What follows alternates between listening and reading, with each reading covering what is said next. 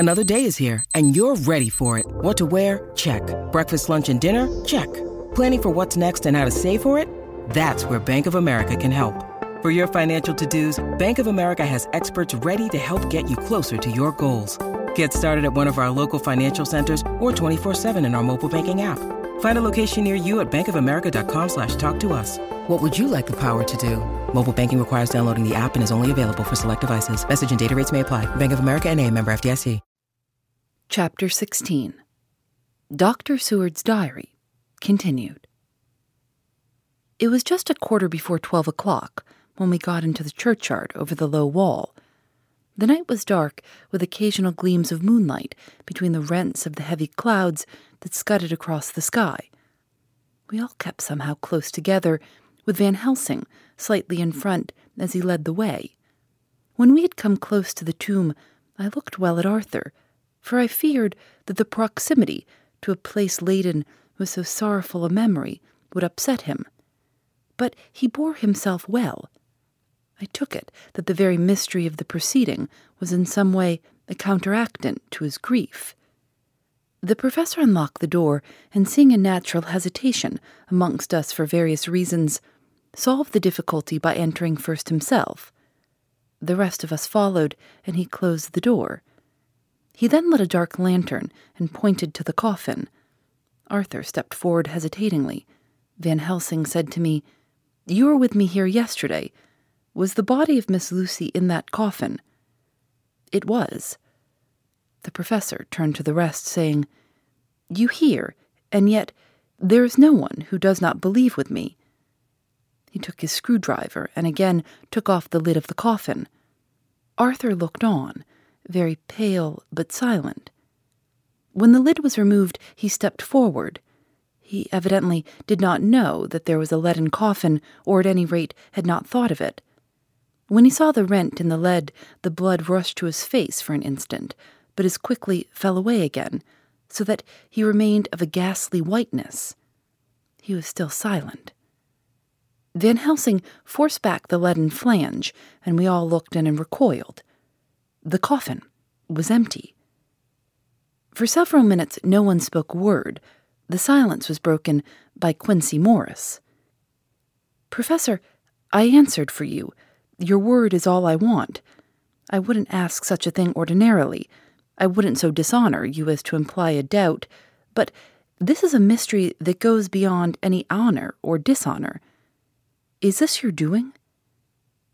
"I swear to you, by all that I hold sacred, that I have not removed nor touched her. What happened was this. 2 nights ago, my friend Seward and I came here, with good purpose, believe me. I opened that coffin, which was then sealed up, and we found it, as now, empty. We then waited and saw something white come through the trees. The next day we came here in daytime, and she lay there. Did she not, friend John?" "Yes." "That night we were just in time. One more so small child was missing, and we find it, thank God, unharmed amongst the graves. Yesterday I came here before sundown, for at sundown the undead can move. I waited here all the night till the sun rose, but I saw nothing. It was most probable that it was because I had laid over the clamps of those doors garlic, which the undead cannot bear, and other things which they shun. Last night there was no exodus, so tonight, before the sundown, I took away my garlic and other things. And so it is we find this coffin empty. But bear with me. So far there is much that is strange. Wait you with me outside, unseen and unheard, and things much stranger are yet to be. So," here he shut the dark slide of his lantern, "now to the outside." He opened the door, and we filed out, he coming last and locking the door behind him. Oh, but it seemed fresh and pure in the night air after the terror of that vault. How sweet it was to see the clouds race by and the passing gleams of the moonlight between the scudding clouds crossing and passing, like the gladness and sorrow of a man's life. How sweet it was to breathe the fresh air that had no taint of death and decay. How humanizing to see the red lightning of the sky beyond the hill, and to hear far away the muffled roar that marks the life of a great city. Each in his own way was solemn and overcome. Arthur was silent, and was, I could see, striving to grasp the purpose and the inner meaning of the mystery. I was myself tolerably patient, and half inclined again to throw aside doubt and to accept Van Helsing's conclusions. Quincey Morris was phlegmatic in the way of a man who accepts all things, and accepts them in the spirit of cool bravery, with hazard of all he has to stake. Not being able to smoke, he cut himself a good-sized plug of tobacco and began to chew. As to Van Helsing, he was employed in a definite way. First, he took from his bag a mass of what looked like thin, wafer-like biscuit, which was carefully rolled up in a white napkin. Next, he took out a double handful of some whitish stuff, like dough or putty. He crumbled the wafer up fine and worked it into the mass between his hands. This he then took, and rolling it into thin strips, began to lay them into the crevices between the door and its setting in the tomb. I was somewhat puzzled at this, and being close, asked him what it was that he was doing. Arthur and Quincey drew near also, as they too were curious. He answered, "I am closing the tomb, so that the undead may not enter." "And is that stuff you have put there going to do it?" asked Quincey. "Great Scott, is this a game?" "It is." "What is that which you are using?" This time the question was by Arthur. Van Helsing reverently lifted his hat as he answered, "The host. I brought it from Amsterdam. I have an indulgence." It was an answer that appalled the most skeptical of us, and we felt individually that in the presence of such earnest purpose as the professor's, a purpose which could thus use the, to him, most sacred of things, it was impossible to distrust. In respectful silence, we took the places assigned to us close round the tomb, but hidden from the sight of anyone approaching. I pitied the others, especially Arthur. I had myself been apprenticed by my former visits to this watching horror, and yet I, who had up to an hour ago repudiated the proofs, felt my heart sink within me. Never did tombs look so ghastly white. Never did cypress or yew or juniper so seem the embodiment of funereal gloom. Never did tree or grass wave or rustle so ominously. Never did bough creak so mysteriously, and never did the far-away howling of dogs send such a woeful presage through the night. There was a long spell of silence, a big aching void, and then, from the professor, a keen "shh." He pointed, and far down the avenue of yews we saw a white figure advance, a dim white figure, which held something dark at its breast. The figure stopped, and at the moment a ray of moonlight fell upon the masses of driving clouds, and showed, in startling prominence, a dark-haired woman, dressed in the cerements of the grave. We could not see the face, for it was bent down over what we saw to be a fair-haired child. There was a pause, and a sharp little cry, such as a child gives in sleep, or a dog as it lies before the fire and dreams. We were starting forward, but the professor's warning hand, seen by us as he stood behind a yew tree, kept us back. And then, as we looked, the white figure moved forwards again. It was now near enough for us to see clearly, and the moonlight still held. My own heart grew cold as ice, and I could hear the gasp of Arthur as we recognized the features of Lucy Westerna. Lucy Westerna, but yet how changed. The sweetness was turned to adamantine, heartless cruelty and the purity to voluptuous wantonness. Van Helsing stepped out, and obedient to his gesture, we all advanced too. The four of us ranged in a line before the door of the tomb. Van Helsing raised his lantern and drew the slide. By the concentrated light that fell on Lucy's face, we could see that the lips were crimson with fresh blood, and that the stream had trickled over her chin and stain the purity of her lawn death robe. We shuddered with horror. I could see by the tremulous light that even Van Helsing's iron nerve had failed. Arthur was next to me, and if I had not seized his arm and held him up, he would have fallen. When Lucy, I call the thing that was before us Lucy because it bore her shape, saw us, she drew back with an angry snarl, such as a cat gives when taken unawares. Then her eyes ranged over us. Lucy's eyes, in form and color, but Lucy's eyes unclean and full of hellfire, instead of the pure, gentle orbs we knew. At that moment the remnant of my love passed into hate and loathing. Had she then to be killed, I could have done it with savage delight. As she looked, her eyes blazed with unholy light, and the face became wreathed with a voluptuous smile. Oh God, how it made me shudder to see it! With a careless motion, she flung to the ground, callous as a devil, the child that up to now she had clutched strenuously to her breast, growling over it as a dog growls over a bone. The child gave a sharp cry and lay there moaning. There was a cold-bloodedness in the act which wrung a groan from Arthur. When she advanced to him with outstretched arms and a wanton smile, he fell back and hid his face in his hands. She still advanced, however, and with a languorous, voluptuous grace said, "Come to me, Arthur. Leave these others and come to me. My arms are hungry for you. Come, and we can rest together. Come, my husband, come." There was something diabolically sweet in her tones, something of the tingling of glass when struck, which rang through the brains even of us who heard the words addressed to another. As for Arthur, he seemed under a spell. Moving his hands from his face, he opened wide his arms.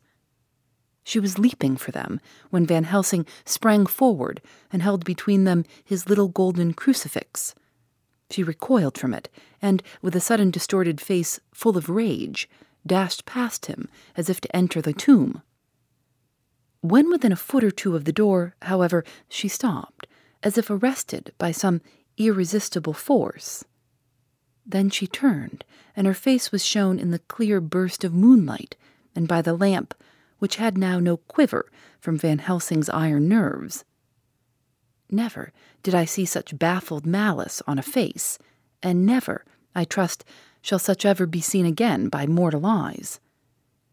The beautiful color became livid, the eyes seemed to throw out sparks of hellfire, the brows were wrinkled, as though the folds of the flesh were the coils of Medusa's snakes, and the lovely, blood-stained mouth grew to an open square, as in the passion masks of the Greeks and Japanese.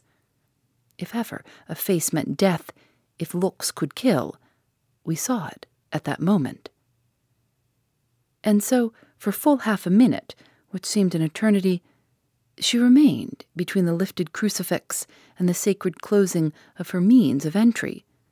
Van Helsing broke the silence by asking Arthur, "Answer me, O my friend, am I to proceed in my work?" Arthur threw himself on his knees and hid his face in his hands, as he answered, "Do as you will, friend, do as you will.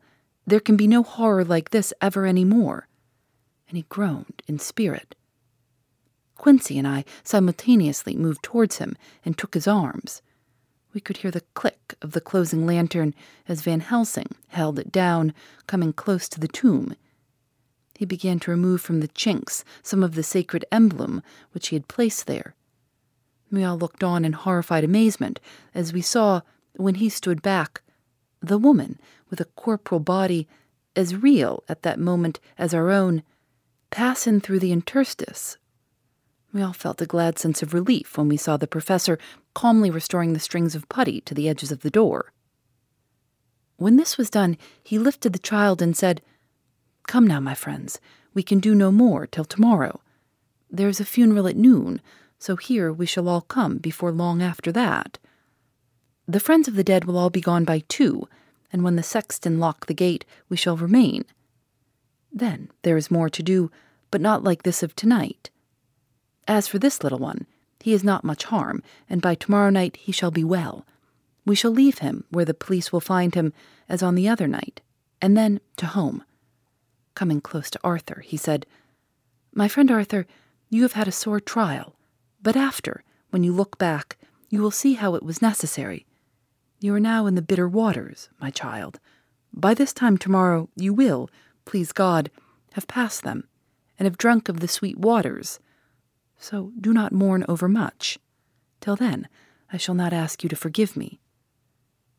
Arthur and Quincy came home with me, and we tried to cheer each other on the way. We had left the child in safety, and were tired, so we all slept, with more or less reality of sleep. 29 September, night. A little before 12 o'clock, we three, Arthur, Quincy Morse, and myself, called for the professor. It was odd to notice that by common consent we had all put on black clothes. Of course, Arthur wore black, for he was in deep mourning, but the rest of us wore it by instinct. We got to the churchyard by 1:30 and strolled about, keeping out of official observation, so that when the grave-diggers had completed their task and the sexton, under the belief that everyone had gone, had locked the gate, we had the place all to ourselves. Van Helsing, instead of his little black bag, had with him a long leather one, something like a cricketing bag. It was manifestly of fair weight. When we were alone and had heard the last of the footsteps die out up on the road, we silently, and as if by ordered intention, followed the professor to the tomb. He unlocked the door and we entered, closing it behind us.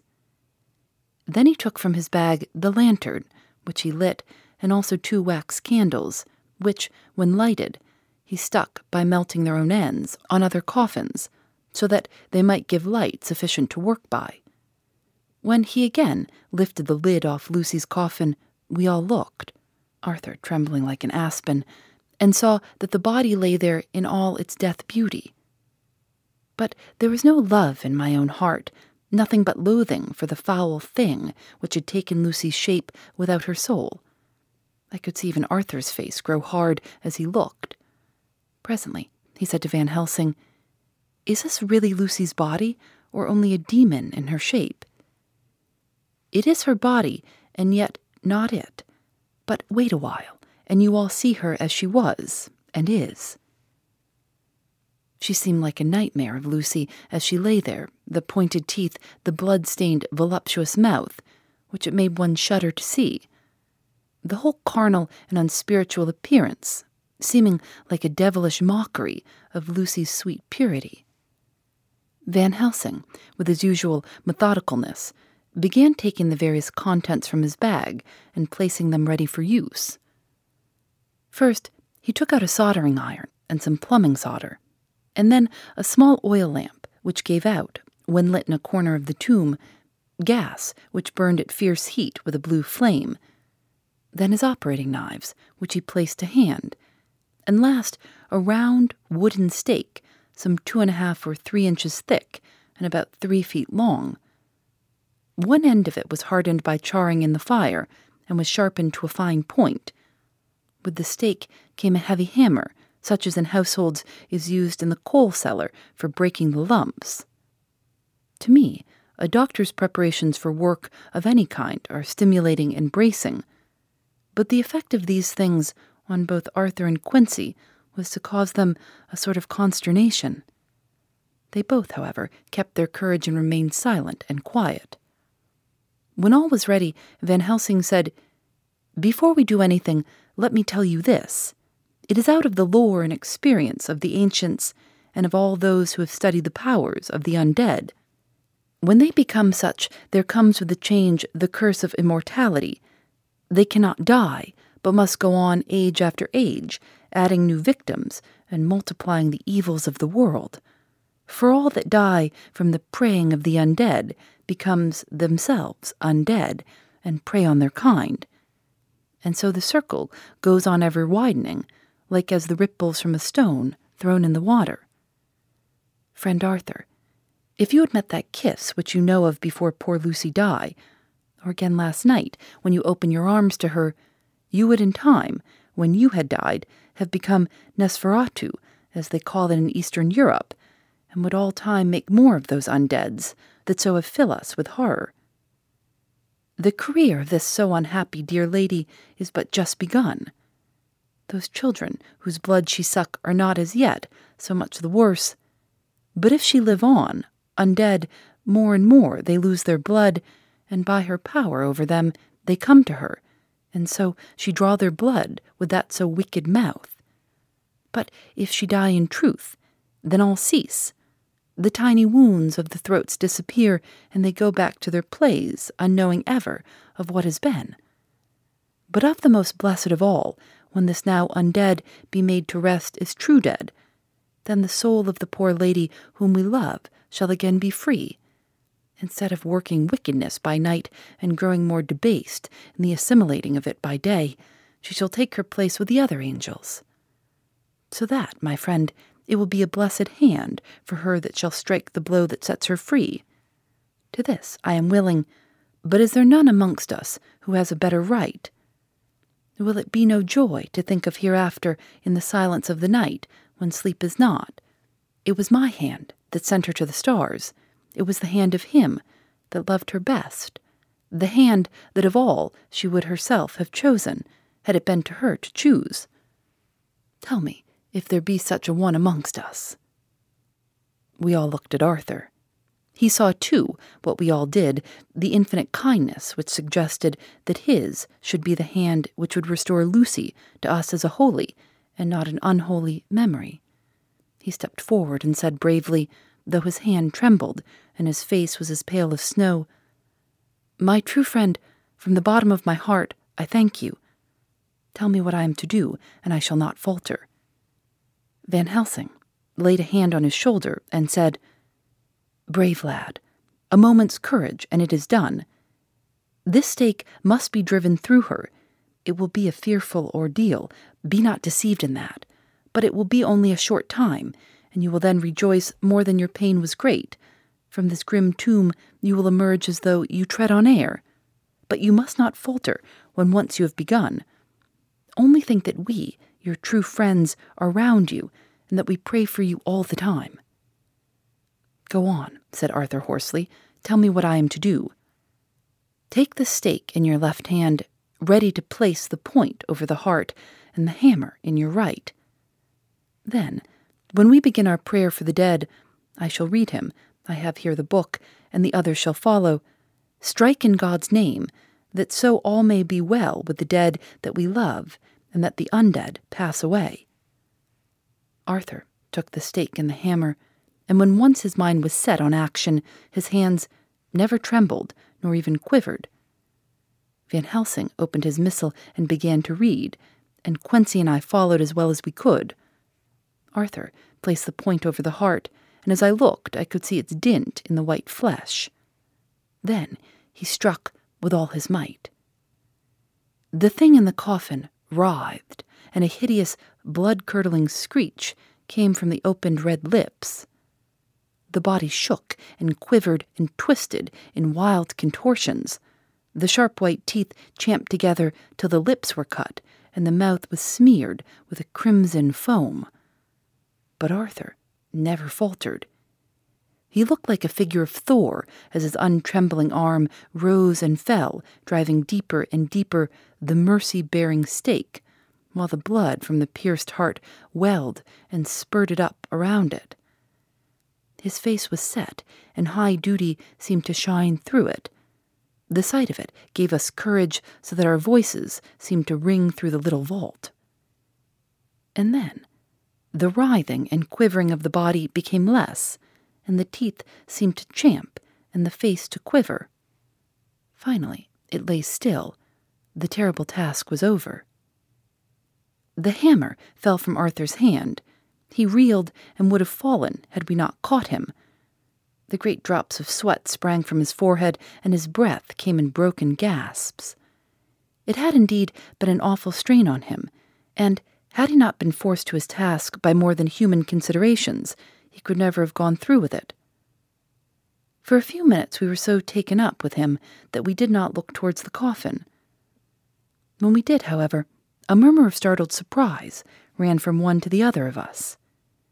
We gazed so eagerly that Arthur rose, for he had been seated on the ground, and came and looked too, and then a glad, strange light broke over his face and dispelled altogether the gloom of horror that lay upon it. There in the coffin lay no longer the foul thing that we had so dreaded and grown to hate, that the work of her destruction was yielded as a privilege to the one best entitled to it, but Lucy, as we had seen her in her life, with her face of unequaled sweetness and purity. True that there were there, as we had seen them in life, the traces of care and pain and waste, but these were all dear to us, for they marked her truth to what we knew. One and all we felt that the holy calm that lay like sunshine over the wasted face and form was only an earthly token and symbol of the calm that was to reign forever. Van Helsing came over and laid his hand on Arthur's shoulder and said to him, "And now, Arthur, my friend, dear lad, am I not forgiven?" The reaction of the terrible strain came as he took the old man's hand in his, and raising it to his lips, pressed it, and said, "Forgiven. God bless you that you have given my dear one her soul again, and me peace." He put his hands on the professor's shoulder, and laying his head on his breast, cried for a while silently, while we stood unmoving. When he raised his head, Van Helsing said to him, "And now, my child, you may kiss her. Kiss her dead lips, if you will, as she would have you to, if for her to choose. For she is not a grinning devil now, not any more a foul thing for all eternity. No longer she is the devil's undead. She is God's true dead, whose soul is with him." Arthur bent and kissed her, and then we sent him and Quincy out of the tomb. The professor and I sawed the top off the stake, leaving the point of it in the body. Then we cut off the head and filled the mouth with garlic. We soldered up the leaden coffin, screwed on the coffin lid, and gathering up our belongings, came away. When the professor locked the door, he gave the key to Arthur. Outside, the air was sweet, the sun shone, and the birds sang, and it seemed as if all nature were turned to a different pitch. There was gladness and mirth and peace everywhere, for we were at rest ourselves on one account, and we were glad, though it was with a tempered joy. Before we moved away, Van Helsing said, "Now, my friends, one step of our work is done, one the most harrowing to ourselves. But there remains a greater task, to find out the author of all this our sorrow, and to stamp him out. I have clues which we can follow, but it is a long task, and a difficult, and there is danger in it, and pain. Shall you not all help me? We have learned to believe, all of us, is it not so? And since so, do we not see our duty? Yes, and do we not promise to go on to the bitter end?" Each in turn, we took his hand, and the promise was made. Then, said the professor as we moved off, 2 nights hence you shall meet with me and dine together at 7 of the clock with friend John. I shall entreat 2 others, 2 that you know not as yet, and I shall be ready to all our work show and our plans unfold. Friend John, you come with me home, for I have much to consult about, and you can help me. Tonight I leave for Amsterdam, but shall return tomorrow night, and then begins our great quest. But first I shall have much to say, so that you may know what is to do and to dread. Then our promise shall be made to each other anew, for there is a terrible task before us, and once our feet are on the plowshare, we must not draw back. Phoebe Reads a Mystery is recorded in the studios of North Carolina Public Radio, WUNC.